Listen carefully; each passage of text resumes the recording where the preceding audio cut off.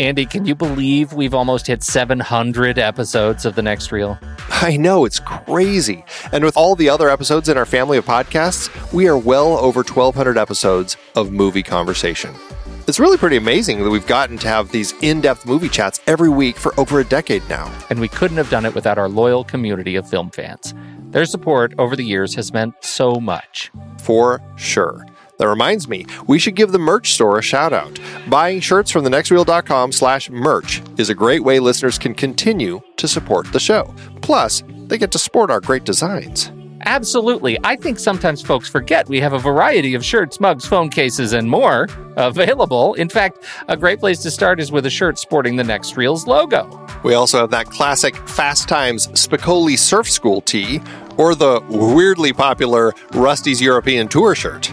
The one from National Lampoon's European Vacation. Why is that so popular? Search me, but we have sold a ridiculous number of those. I guess there are a lot of Rustys taking trips to Europe?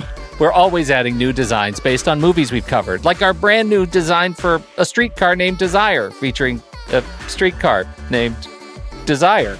So if you want to rep your love of TNR and films, head to thenextreel.com/merch. Every purchase helps us continue to have these weekly in-depth conversations. So visit thenextreel.com/merch today. And as always, thanks for listening and being a part of the Next Reel community. We've got lots more great movie chats coming your way.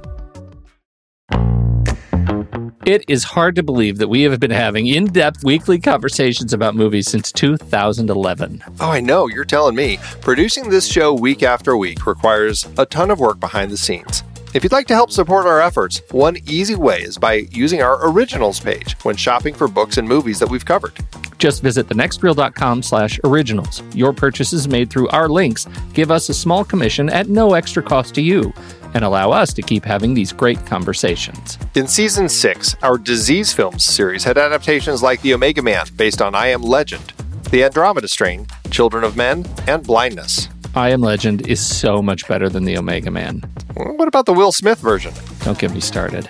For our This Is Real Life Jack series, we talked Black Hawk Down and Seabiscuit, some great true stories based on fantastic books. And we had more listeners' choices like The Fly, The Emigrants, and Scott Pilgrim vs. the World. You just did a series on The Fly on the Sitting in the Dark podcast. Did you read the original material? Wasn't watching every Fly movie enough?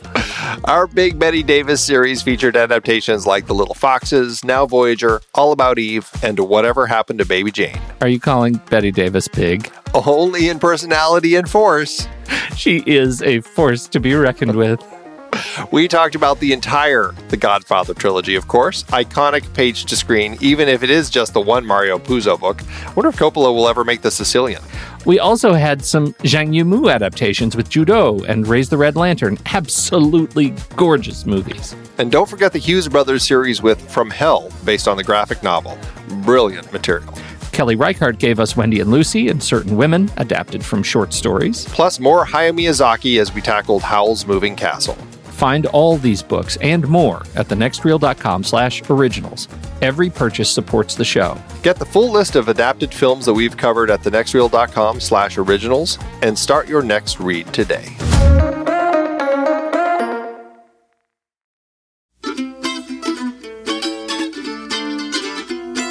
This is The Next Reel, everybody. I'm Pete Wright, and that over there is Andy Nelson. Hey, hey, hey. And we spoil movies. Tonight on the show, we're wrapping up our Hayao Miyazaki series with his 2004 film, Howl's Moving Castle.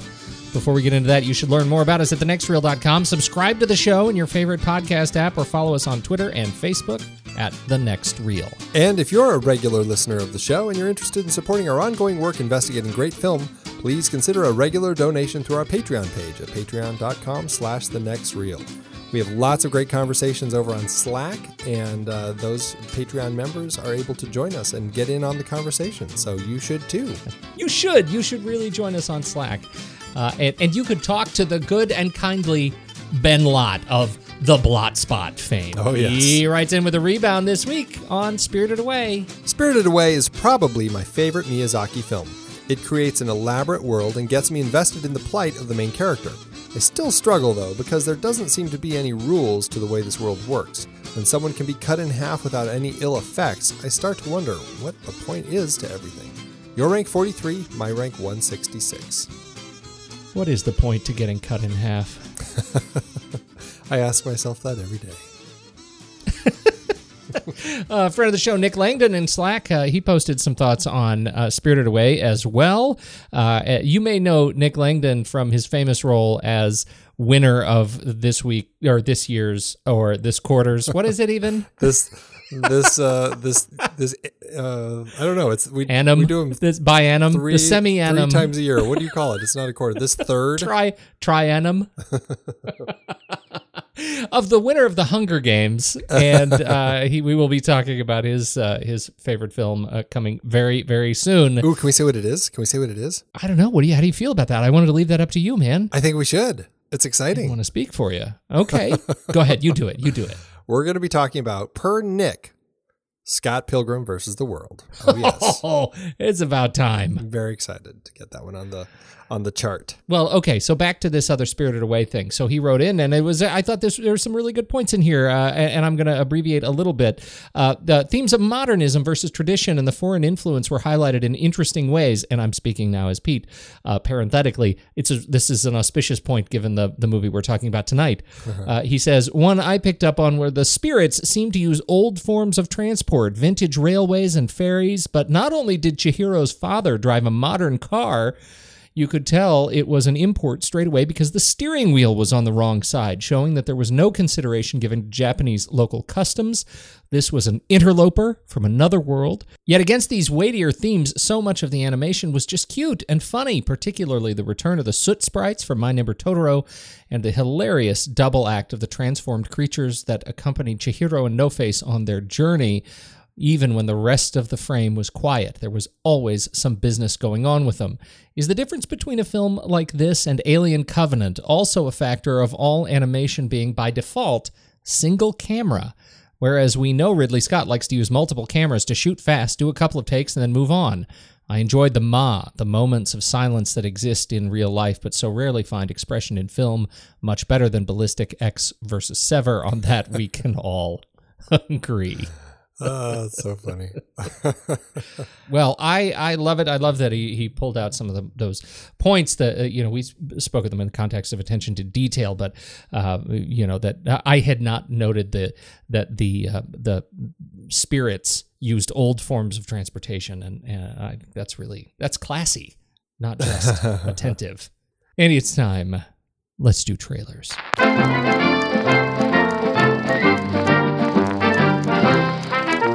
So my trailer, Pete, is the trailer for Wonder, which, the thing about movies like this is I watch the trailer and I'm already freaking crying. I mean, it's so frustrating.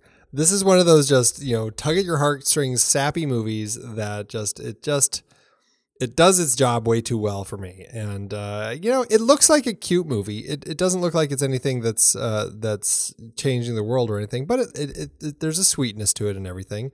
The real reason I picked this, though, is because Jacob Tremblay, who we loved so much in Room, is actually the lead in this film. He plays the young boy, Augie Pullman, who has had some deformities and has had to have a lot of different surgeries to kind of make it so he can breathe right and he can hear properly and all this sort of stuff. But it's also left him facially deformed. And here he is going to 5th grade, going to school for the first time, much to the hesitation of his parents, played by Julia Roberts and Owen Wilson. And he's, has to kind of deal with the whole world of 5th graders and, judging by the looks of him and everything and finding friends and all that sweet stuff. It looks exactly like what you would expect out of a movie like this, but something about sappy movies like this, they work on me really well, and this one really just hit it out of the park for me. So I definitely want to see this. I don't know if it's not going to be something that I'm going to probably love or anything, but it's still going to be something that will tug at my heartstrings. Stephen Chbosky is directing it, and he did The Perks of Being a Wallflower. And he also just recently wrote Beauty and the Beast. So it's going to be an interesting one to see. What did you think? I'm really excited about this one for a number of reasons. First of all, I'm with you. I think anything that can get me into that sort of emotional space quickly is a film I want to check out. I think this is it's a timely story. It's based on a book that my kids adore. It's maybe a little bit early for your kids, but it's a terrific book by R.J. Palacio. It's a terrific story, and so my kids both saw the trailer just this week and were floored that it was being made into a movie. They're about as eager for this as they are any of the big tentpoles this summer. So I'm hoping that this is one that really gets some legs to it. But of great note, however, the reason I am most excited about it, because I'm a musical nerd, Daveed Diggs plays the teacher in the classroom, and Daveed Diggs, Andy, played Marquis de Lafayette and Thomas Jefferson in Hamilton in the original cast. And I really like this guy. I love that he's doing more and more film work. He's supposedly in pre-production in Snowpiercer, the TV series that just cropped up on his IMDb page. So I don't know what that means, but I'm very excited about that too. What a cool guy. So there you go. I'm excited about it. When's it hit? Something else that we should both be excited about is Steve Conrad is one of the screenwriters for it. And he wrote The Secret Life of Walter Mitty, which is something that both hits strongly for us, right? Oh, so, absolutely. Indeed. Well, we'll have to wait a little bit of time for this one, Pete. It doesn't open. It's going to be around Thanksgiving. It's going to be November 17th here in the U.S. and Canada, and then slowly around the rest of the world after that: Brazil, Australia, Portugal, Singapore, UK, into December, and then Germany, January 4th, 2018. I am really excited about my trailer, and I know there are going to be people out there who are going to try to harsh the buzz. I know that they are, for any number of reasons they are. Are you telling me? Are you warning me? There are people named Andy Nelson who are going to harsh the buzz. We all know there are many Andy Nelsons in the world, some of them professionals in the industry of film.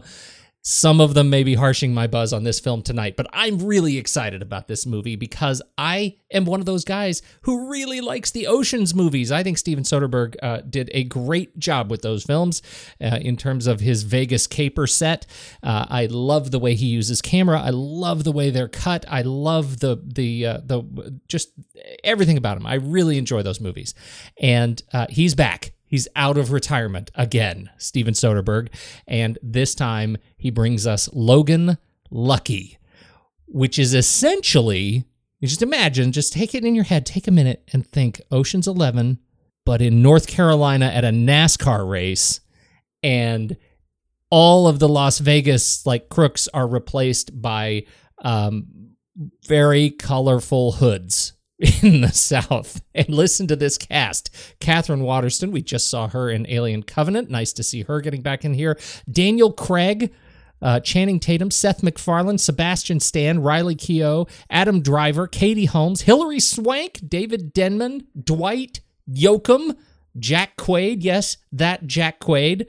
It looks like a really fun cast doing something that it just looks like they had a really fun time delivering on screen. I laughed at this trailer from the moment it started. I can't wait to see it. Steven Soderbergh directs, Rebecca Blunt writes. What did you think? I think that directors, when they say that they're retiring and then they come back, they're just doing it for fun now. It's I've retired. Now I can just play. This totally feels like Steven Soderbergh just having a good old time, getting great actors to do really interesting parts. I loved, this is probably my favorite moment in the whole trailer, and it's nonsensical, but I love it anyway because of that. It's when they introduce Daniel Craig and introducing Daniel Craig. Which I was like, that is just brilliant. I mean, what a fun little way. I mean, it's totally different Daniel Craig than I've seen before. And he is the one that I really want to see this for. But really, everybody involved. I mean, all I could think of watching this was this is a weird mashup of Steven Soderbergh and the Coen brothers. That's what it really felt like to me. And I was I swear that I saw something that the Coens had actually written this, but now I guess it's not the case, huh? I found nothing. Rebecca Blunt, I didn't find anything that said otherwise. And to be fair, I didn't look that hard. So there's a chance that you're still right out there on some horizon. I think it looks really great. I'm with you on Daniel Craig. He is definitely the one I'm most excited to see as Joey Bang. With that bleached blonde hair and that crazy accent with his higher pitched voice. And Adam Driver has one arm. Yep. And apparently keeps losing it. So I'm excited to see this. It opens, looks like Canada, Norway, US, August 18th this summer. UK the next week, August 25th. Sweden, August 25th. And we've got later months, Singapore, Germany, France, and Netherlands come through August, September, October, December. And that is all that has been posted so far. Cool. Don't you know the proverb saying that a real professional does his perfect work no matter where he is? Andy. From master filmmaker Hayao Miyazaki, the director of the Academy Award-winning Spirited Away. That is ancient sorcery, and quite powerful too. This summer, experience the epic tale of a young woman transformed by a mysterious curse. That's really me, isn't it? An enchanted moving castle. This is a magic house. And the one wizard powerful enough to set her free. This charm will guarantee your safe return. Walt Disney Studios presents a Studio Ghibli production of a Hayao Miyazaki film. Hold on. This June, journey to amazing new worlds. Find me in the future! Aboard Howl's Moving Castle. Howl's Moving Castle, Andy, 2004. Hayao Miyazaki. As we teased last week, this is a film that Miyazaki directed, though, and technically did the screenplay, though we know he's not much for screenplaying. It was based on the book. It's another person's story. Diana Wynne Jones wrote the novel, and he has adapted her story of Howl, the Wizard, and the Castle That Moves. How did it hit you? I enjoy this film. This was, thinking back, this was actually the first Miyazaki film that I actually saw in theaters. All the rest before had been just seen on DVD or Blu-ray. And this was the first time that I kind of was aware of who he was. And I don't know, Buddy and I got tickets. I think we got like free tickets or something. I can't remember. And so we went and saw it. Quite excited. And it just kind of mesmerized me. It's such an interesting world. I really enjoyed it. I had a great time with it. I wouldn't say that that it's one of his films that I really love, but I do enjoy what's going on within it, if that makes any sense. No, it really does. I think the film sort of suffers for me. I'll say at the start, I'm with you. I love what's going on in the film. I love the messages, and I think as an adaptation, it feels much more like a Miyazaki film than I would have expected, knowing that somebody else wrote the story. And so all of that I celebrate. But this is a film compared to the other films that we have watched in the series in which I'm always thinking, or often thinking, about what is going on off screen while I'm watching something else on screen. And that sort of distraction that keeps me kind of wishing that we were looking at the story from another perspective or seeing something around the corner in a way, is something that I find detracts the film for me. Or just it prevents me from developing the sort of emotional connection that I made on Spirited Away, for example. The thing with this film is that it does create this really interesting world, but I think it asks a lot of questions or poses a lot of elements that it never really fully closes. And I'm not saying it has to close things up in a nice and tidy bow and all that sort of stuff, but it's kind of nice to feel like there's enough here where I can really piece everything together. And I felt like by adapting this book, it was which sounded like, I mean, I haven't read this book, but it sounds like it was a much bigger book, and they actually had to cut a number of storylines and characters and condense a lot of stuff in order to make it work in context of this film.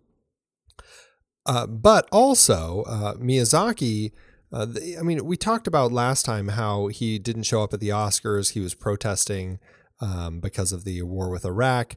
This film, because of the war with Iraq, he actually really sought out to make a film that that was kind of an anti-war film, and he was really kind of there is a war element in the story of Howl's Moving Castle in the novel, but I guess it's kind of in the background. It's something that's happening.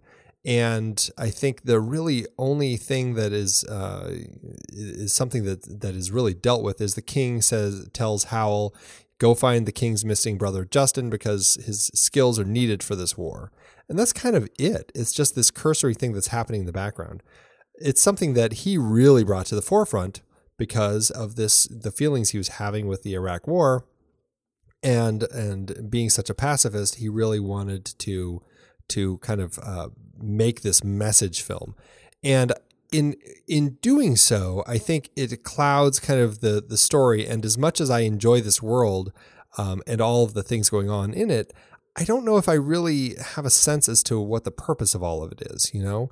Like what is Howl doing? Is he just out fighting both sides of the war all the time? And it's, you know, he's trying to stop it, and by doing so, and being that big bird, it's turning him into the bird forever. I don't really get it. And I think I had an easier time understanding some of the logic within the worlds of some of his other films. This one, as much as I love it, I don't fully get some of these elements within there. Yeah, I'm right with you, and I think Howl is a puzzling character for me. I mean, does he represent Miyazaki's statement on patriotism as the bird as he flies through the war zone, or pacifism as the bird who never seems to really engage? Right? I mean, there's a lot of watching and really relatively little active engagement on behalf of the state. And even when he is drawn to Madame Suleiman as his pledge demands, he went and then was ready to leave. Like, he didn't want to do anything once he got there. He wanted to go back to his thing. And whenever we see him when he's not engaged as the bird, he's sullen and listless. And, you know, I made a note that he was dealing with just sort of generalized anxiety or deep depression. You know, what is this statement here? I mean, is Howl a representation of sort of a quite literal representation of Miyazaki's, deep consternation about the state of the world at the time? It certainly started to feel like how was the emotional resonance of Miyazaki wearing it right on his sleeve. So it was a little much, and at the same time, not quite enough. To your point, you know, every time he opened that black door and walked out in the first act, I was thinking, what's going on behind the black door? I would much rather start exploring that world right away with Howl than watch Elder Sophie clean the castle. And I know that that's certainly a matter of taste, but I found it much more interesting thinking about what was going on elsewhere in the world. So, yeah, and it's a really. It's interesting. I love the way the door works. I love the way that it kind of the wizard portal that kind of puts them in different places. And I think that's such a creative tool that is used here in the film. And the black door has such an interesting presence about it, because you never really know what it is. And it's just one of those things where, and I mean, we finally see what's through the black door. And it's one of those things where is it like the shark in Jaws? Are we better off not having seen it? You know, are they trying to hide because it wasn't as exciting as it could have been? You know, I'm not sure. I'm not sure if the answer of the black door is something that Miyazaki came up with because he was trying to tie it into the war element, or if the what's behind the black door was in the novel. I don't know, but it's just something that I really enjoyed. And yeah, you're right. I would have liked to see more going on behind the door, but at the same time, I'm like, I kind of liked having that mystery, though. Well, I feel like it's an example of not making a choice. That had they not shown us what's behind the door, you would have probably stayed more true to the book from what I've read. The war element would not have been as enhanced. And it wouldn't have been quite such a plain experience. Once we know the war is going on and we know it's going to be tragic and we know Howl is now clearly by the point that we see it, we start to make a connection that Howl is dealing with some sort of a traumatic stress disorder, right? And it ends up being not as, I don't know, mystical and engaging as some of the lessons that we get to learn in other Miyazaki movies. It's maybe it's a touch on the nose. I don't know. I'm having a little bit of trouble parsing this one because I didn't have such a connection to it. Well, it's one of those things where I feel like it's a tricky place to be for a filmmaker or for any artist when you're really worked up about something and then all of a sudden you're kind of letting those emotions drive you in how you kind of express your art, and it can produce great stuff. But then at the same time, there are times where I think you might not be in the right headspace to make sure that the story element is actually effectively telling a story that engages and is logical within context of its world. I feel a little bit like maybe Miyazaki was a little too engrossed in his commitment to tell this anti-war story and stuff it into this movie, that he was too focused on that, and a lot of these other elements started slipping away. Here's a story element that I think kind of gets completely sidelined.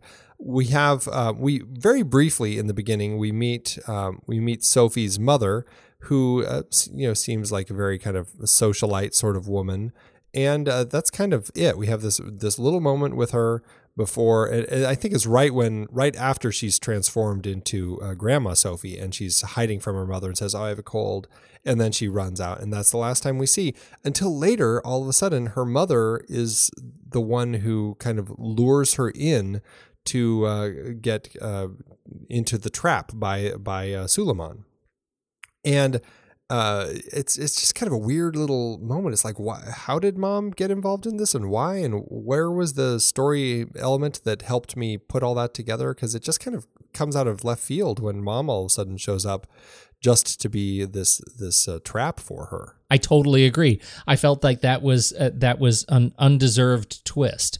And I didn't. It's not one of those that I didn't see coming and really, appreciated being tricked a little bit. I did like, however, the Madame Suleiman as sadistic war puppeteer, confusing antagonist trick. Like we start the first big antagonist that we meet is the Witch of the West, and she is this. Do you mean the waste? The waste. We're not in Oz, Pete. That's not my fault. That is Oz. That is Oz conditioning. It is, in fact, the Witch of the Waste, and she is this giant thing. And again, we have, we have visual traits in the character design around the big head. The big head is as a sign of just sort of mastery. Giant face in the carriage, I think, is a really cool image when she's talking to Sophie as she's wandering up to the castle, the king's castle. I mean, there's some really interesting things about her.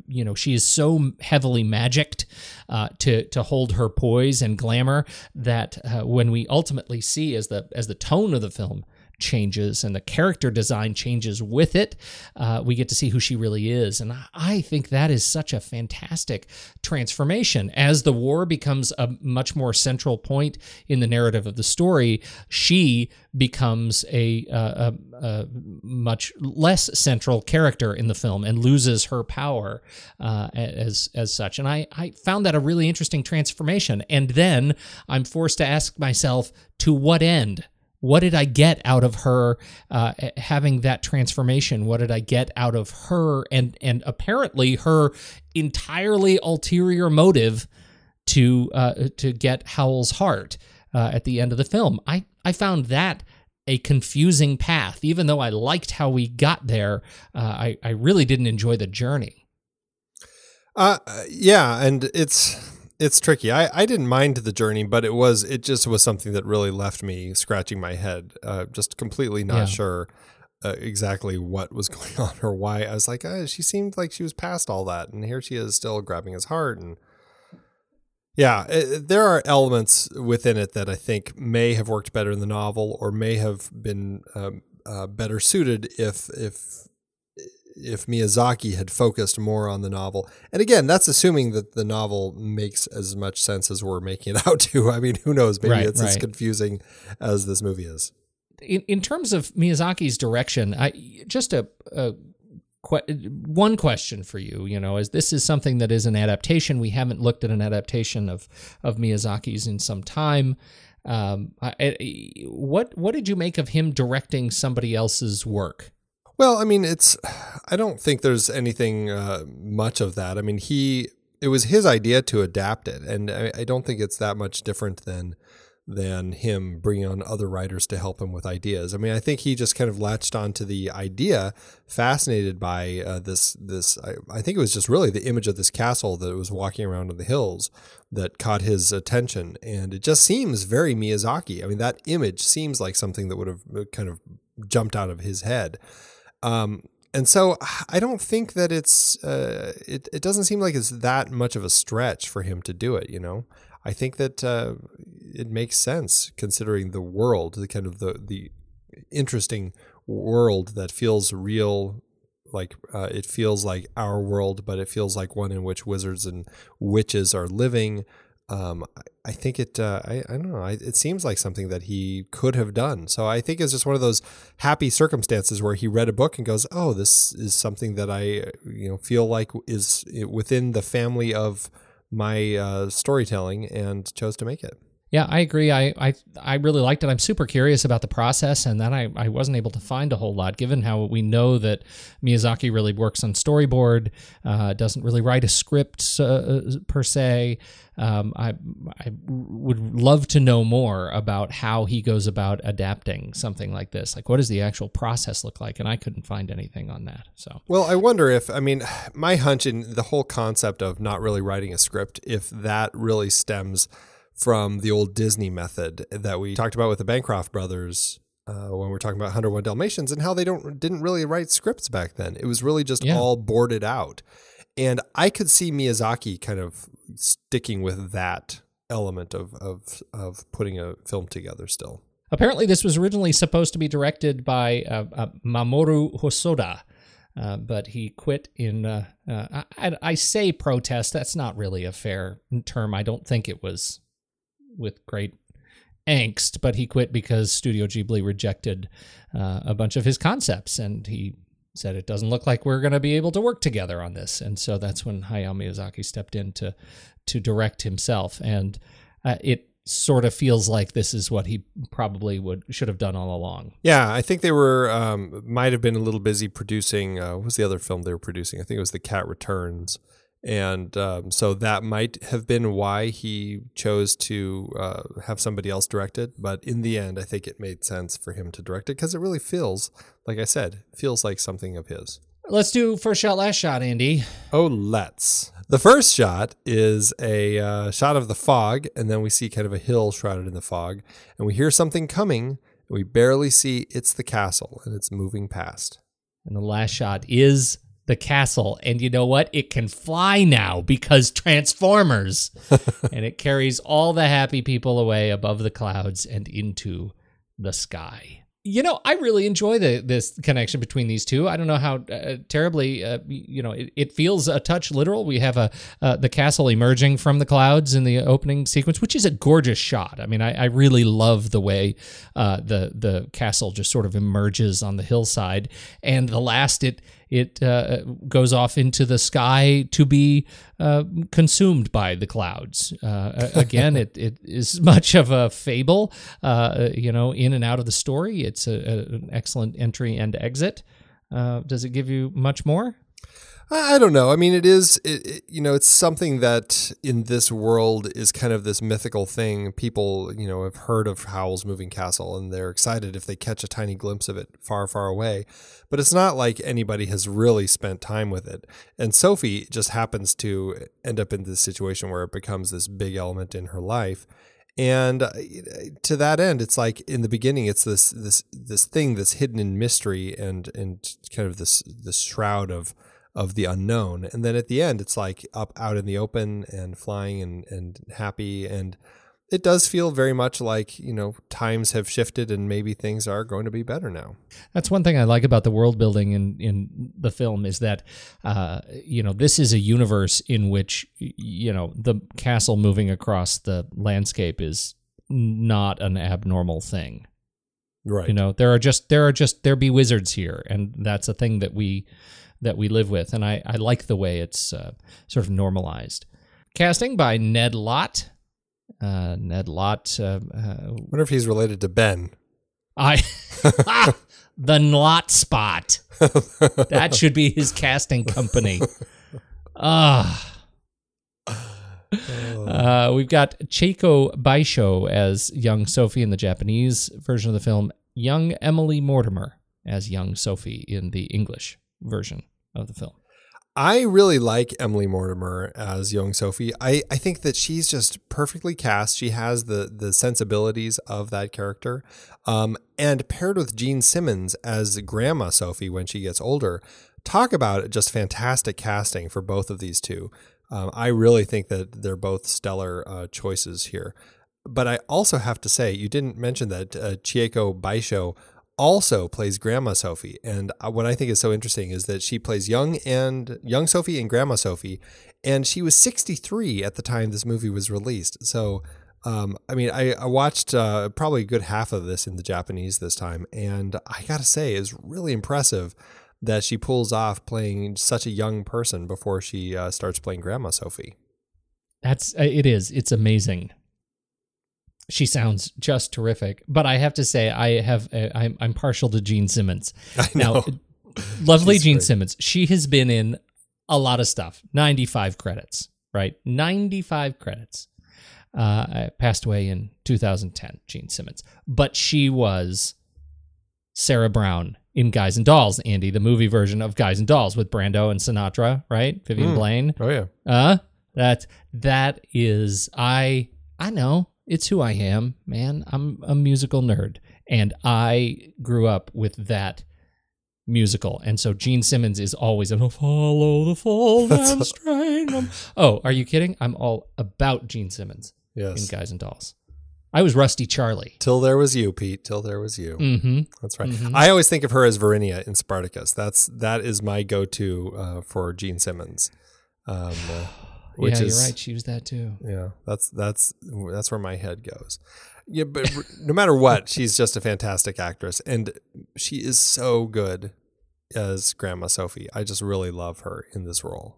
What do you think of Christian Bale as Howl in the English version and Takuya Kimura in the Japanese? I prefer Takuya Kimura.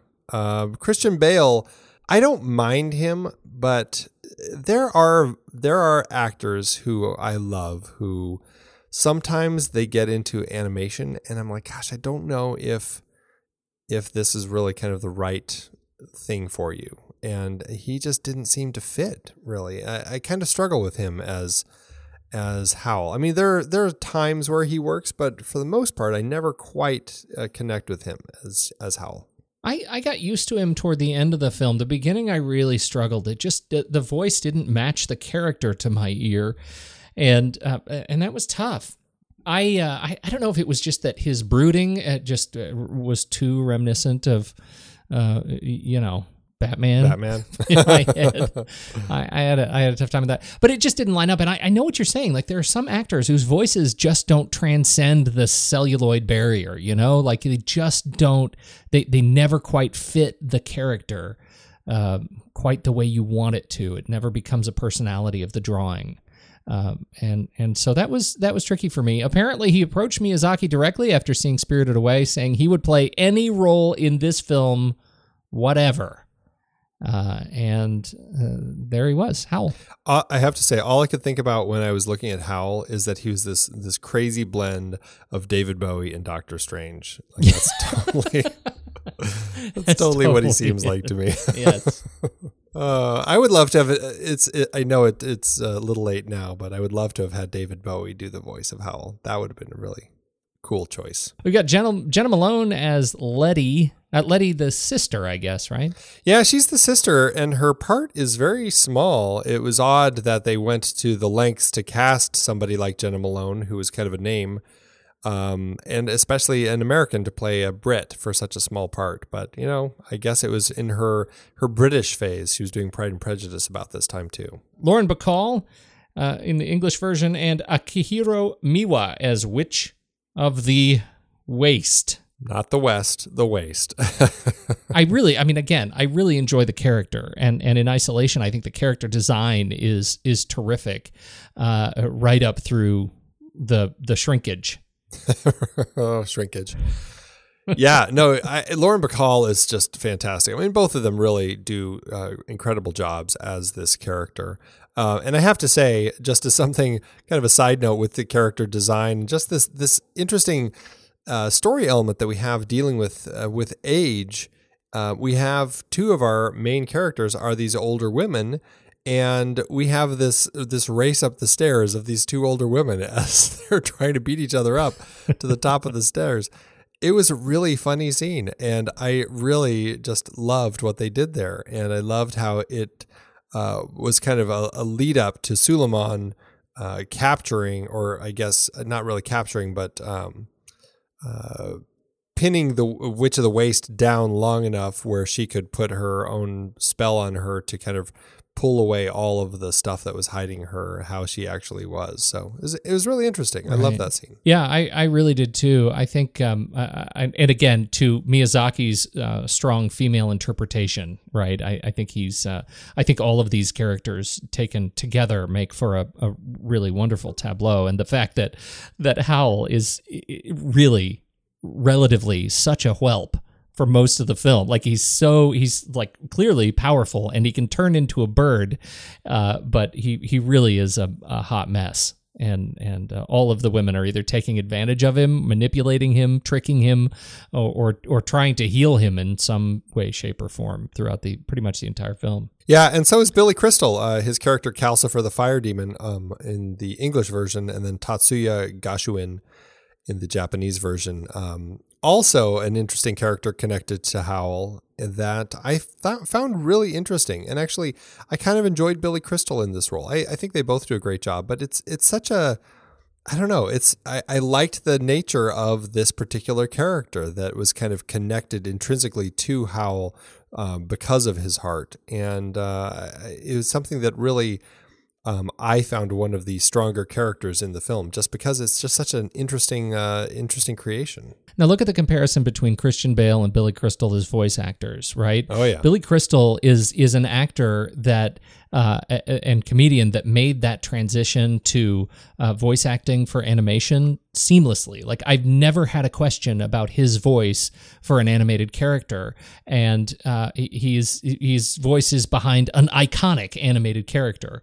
And here, I totally buy him as the Fire Demon versus Christian Bale, and who I never quite rally behind. Isn't that an interesting, like right on screen, right here? Same with Lauren Bacall. Lauren Bacall, who is not known for animation per se, but I found her performance as Witch of the Waste absolutely believable.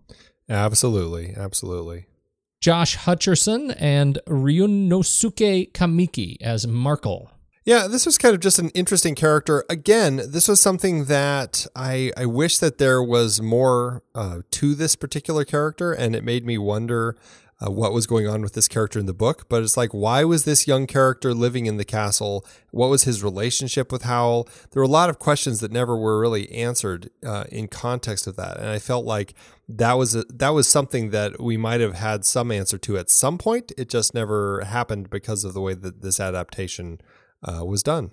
Yeah, apparently in the book, the character was named Michael. It was older, an older teen or an adolescent, and also had a crush on Sophie at some point.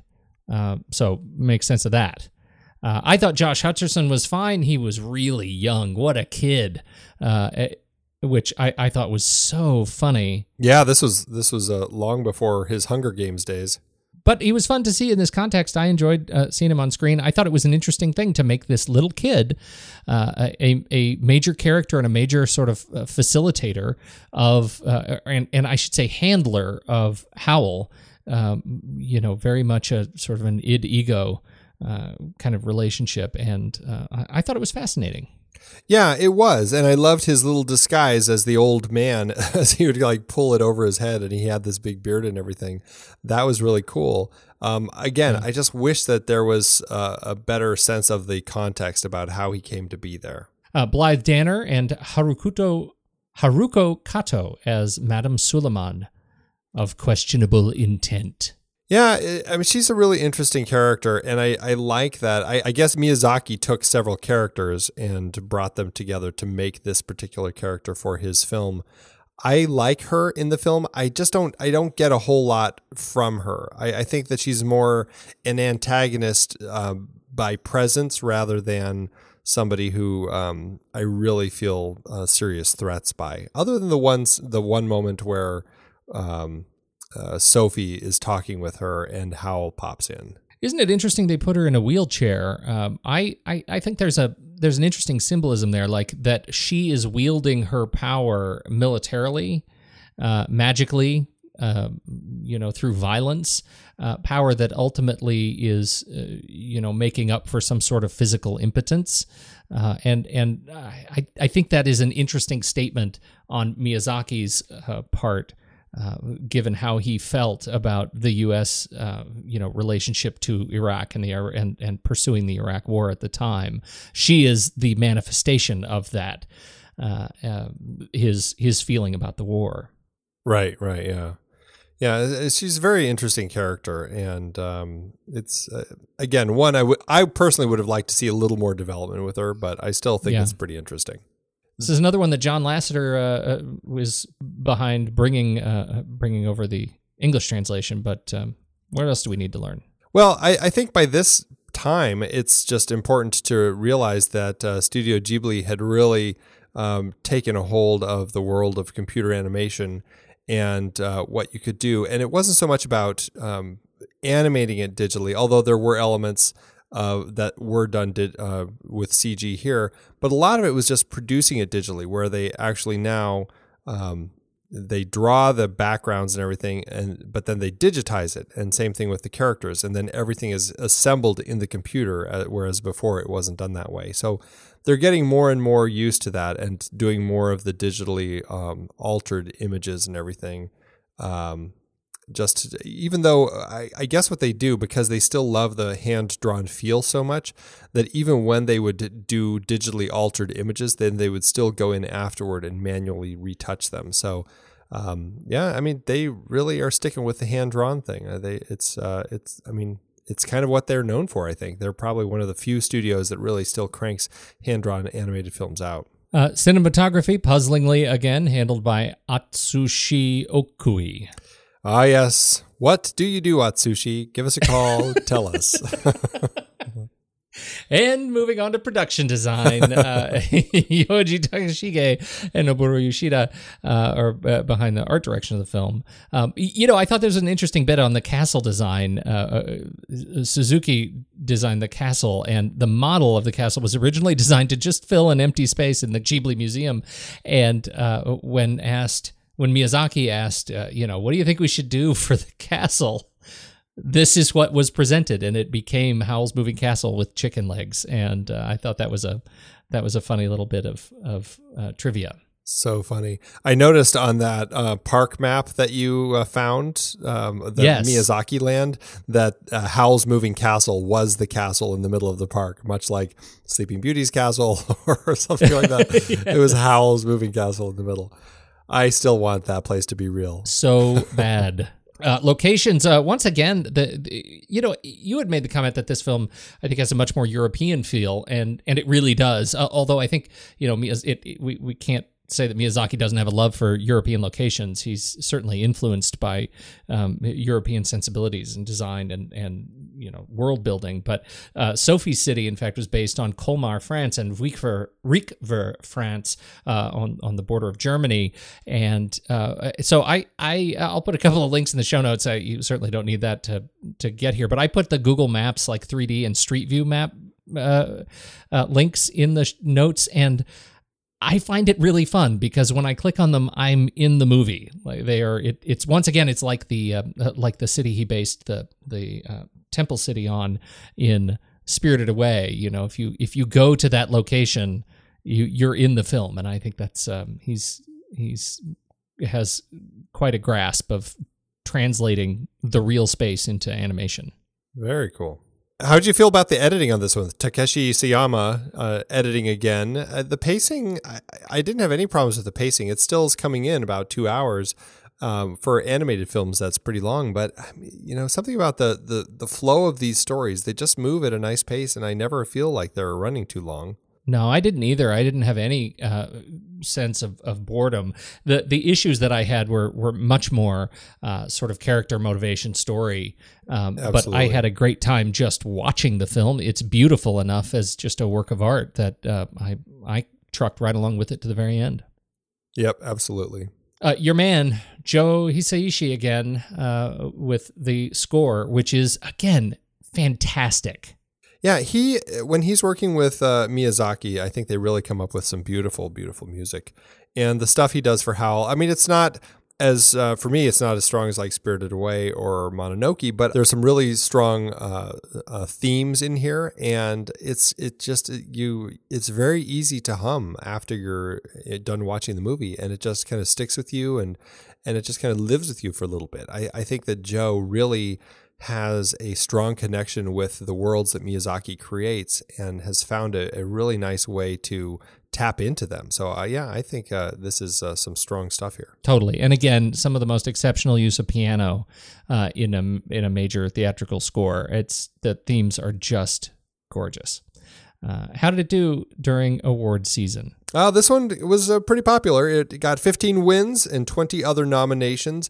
It did get an Oscar nomination. It was actually released in the U.S. in 2005, but it ended up getting nominated up against Wallace and Gromit: The Curse of the Were-Rabbit, which ended up taking the award that year. So it didn't win an Oscar, but at the Tokyo Anime Awards, it did win Animation of the Year, Best Director, Best Music, and Best Voice Actor for Chieko Baisho. Wallace and Gromit, really? Are you knocking on Wallace and Gromit? Okay, as much trouble as I had with this film, I have a hard time imagining ranking Wallace and Gromit: The Curse of the Were-Rabbit as higher than Howl's Moving Castle. Really? To be fair, I've actually never seen that movie. I've seen plenty of Wallace and Gromit, but I haven't seen that movie. I know. That's a lot of attitude, man. I know I do. But it's Wallace and Gromit. I love Wallace and Gromit. I think they're great. So I'll have to see that movie before I can fairly judge it. I don't know about that. How'd it do in the numbers? Miyazaki's adaptation of Howl's Moving Castle cost 2.4 billion yen, which was $24 million, or about 30.5 million in today's dollars. After premiering at the Venice Film Festival, the movie opened in Japan on November 20th, 2004, and grossed 19.7 billion yen, which was $190 million, another huge success for Miyazaki and Ghibli, and putting it in third place for most financially successful films in Japan, behind Spirited Away and Titanic. So it was very popular over there. Domestically, Disney gave the film a limited release under their Buena Vista umbrella on June 10th, 2005, opposite The Adventures of Shark Boy and Lava Girl 3D, High Tension, The Honeymooners, and Mr. and Mrs. Smith. It went on to make $4.7 million here and another $45 million around the world, giving it a total gross of $296 million in today's dollars. That leaves it with an adjusted profit per finished minute of about $2.3 million. All in all, I think it's fair to say that Miyazaki has locked in a successful fan base with his films. That is fantastic. Yeah. For animated, like largely hand-drawn animated films, that is just fantastic. Film after film after film is just incredible.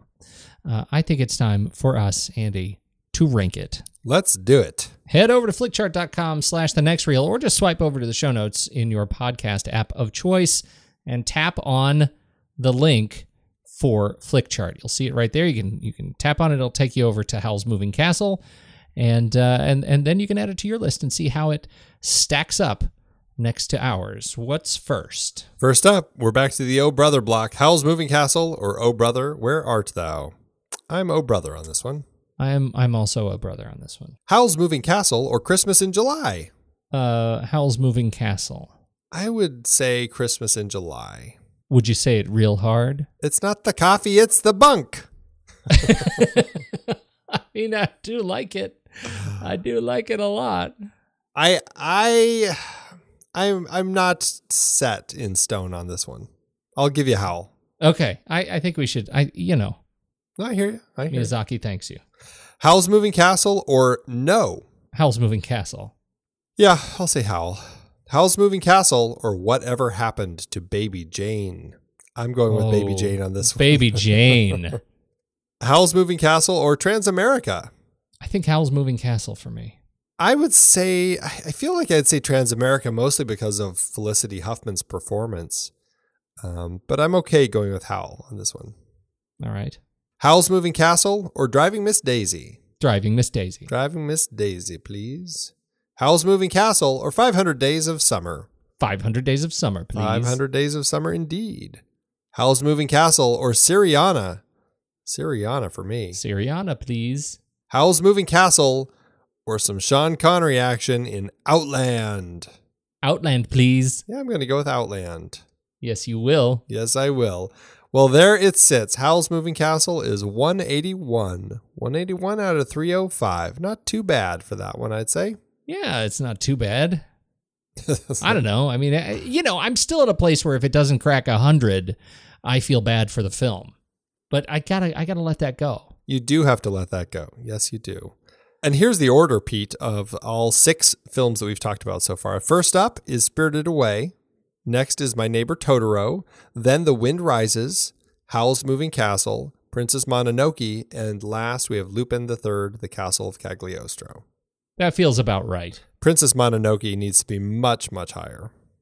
Yeah, it's probably okay though. Much, much higher. Yeah, it's probably okay right where it is. It's second to last. Oh. Yeah, it's probably they're all great films, Andy. It's probably just fine. Ugh. You don't want to rock the boat now that the ship has sailed. You don't want to do that. It's okay. That's right. What'd this do for your Letterboxd review over at letterboxd.com? Give me a star, and did you like it? It's 3.5 stars, but I do like it. This is one I feel like the story could be a little stronger, but it is very enjoyable still. This is another one where over the course of our conversation, I've been going back and forth between 3, 3.5, 4, 3.5, 3. I'm landing at 3.5, but I think it could fall if I don't back away from the computer. If you don't stop quick. But I did like it. I did give it a like because I just enjoy his style. I enjoy what it looks like, and the castle as a character itself is just fantastic. Absolutely, I agree. We're finished with this year's Miyazaki Fest. And so we've wrapped up our series for 2017. I think it's safe to say we have a few more films to talk about. Oh, absolutely. He's got a lot of great stuff. So it'd be fun to come back and revisit this another day. I think it would. But where do we go from here leading into the summer? Well, we're going to be kicking off a Melissa Matheson series. Screenwriter Melissa Matheson. We're going to be looking at 3 films that she wrote. We're going to start with The Black Stallion. Then we're going to talk about E.T. the Extraterrestrial. And we're going to be ending with Kundun, which should be an interesting trilogy of films to discuss. Totally. We should say, once again, if you have not found Kundun, if you're following along with us, you may want to jump to your library, your local library, because it's tough to find. It's not streaming. It's not available for purchase online. I think you can get it through Netflix if you're still on the DVD plan. Nope. You can't. No. There's got to be something about that. Who has put the kibosh on this movie? I don't know. It's a weird one. I don't know what's going on with it. It's crazy. I did find. I think we both found it through our local libraries, and so if you're following along, get it into your. You better check it out earlier. Get it on request it early so you can watch along with us. And, what people can also do, Pete, is they should also head over to letterboxd.com/thenextreel. They can check out our watch list, and they can see all the films that we're going to be talking about. Actually, we've got it fleshed out all the way through the end of the year, so they can keep staying ahead of knowing these sorts of things about what films we're going to be talking about and make sure that they can find them in time. That's a good point. That's a very good point, Andy. Go there, letterboxd.com/thenextreel, and check that out. And while you're doing that, and all the people are going to Letterboxd, I gotta go to bed. All right. Well, I'm going to go through the black door just to see, just a peek, just a quick little peek.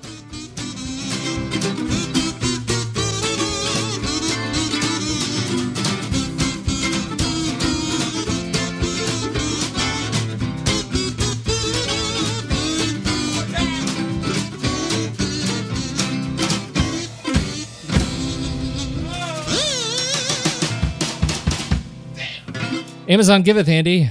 As Amazon always doeth. Really rich critique of the film in Amazon comments tonight. Would you like to go first? Yeah, actually, mine is somebody who's a fan of the book. Marsha Pop wrote, "This is not the same story. A caveat for anyone who has read Diana Wynne Jones's book, from which this movie was supposedly adapted. This is not the same story. The only thing that remains of the original tale of Howl's Moving Castle are the names of the characters. Everything else has changed, including the characters themselves, the plot, and the entire storyline." So there you go. Some people are not going to be a fan of the movie if they really love the book. That is true. Although, because of Diana's own comments that the book is a different thing, the book is a different animal, that she loved it, it's great, I side with Diana Wynne Jones. Hear, hear.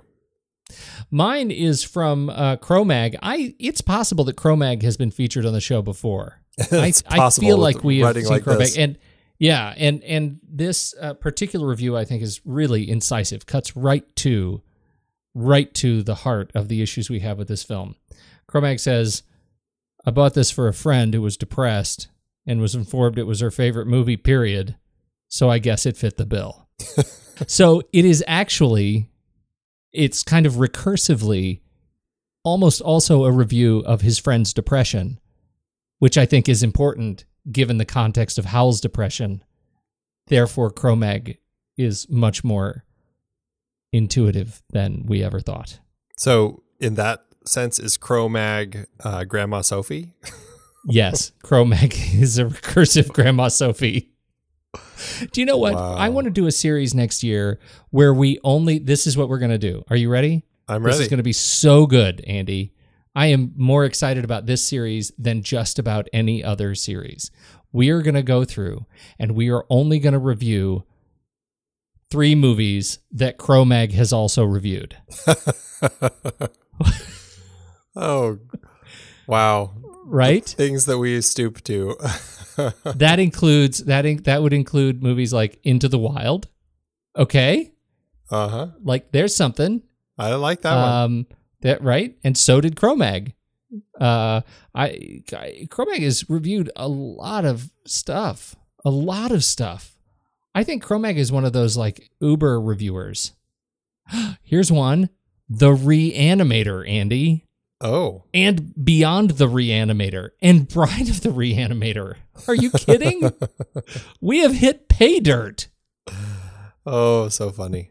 The Reanimator series, care of Cro-Mag. Cro-Mag's reviews. And I'm not kidding. He gave Reanimator 5 stars, Beyond Reanimator 3 stars, in what has to be the only upset in the triple threat of Reanimator series. The Bride of Reanimator is a 4-star.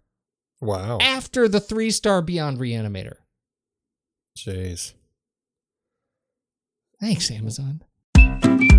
I've been podcasting since 2006. In that time, I've tried countless hosting platforms, but in August 2022, we switched to Transistor to power all of our shows here at True Story FM, and it's been a game changer. I love that Transistor allows unlimited podcasts and storage without extra charges. We can publish so much content, and we do. If you want to start up a podcast, do yourself a favor and host your show on Transistor. With their one-click publishing, you can get your new show onto all the major podcast directories effortlessly. And their website builder lets you quickly build custom sites for each show. The detailed analytics are invaluable too. You can access all kinds of listener data anytime. Oh, and the versatile players allow you to embed episodes anywhere to reach new listeners. Plus, the team behind Transistor is super responsive and keeps making the platform even better. After using countless hosting services over 15 plus years, Transistor has been, hands down, the best podcast partner for us. If you want a hosting platform to take all the worry out of getting your podcast out into the world, go to thenextreel.com/transistor and check it out. Support our show and support your own show by going to thenextreel.com/transistor. Start growing your podcast today.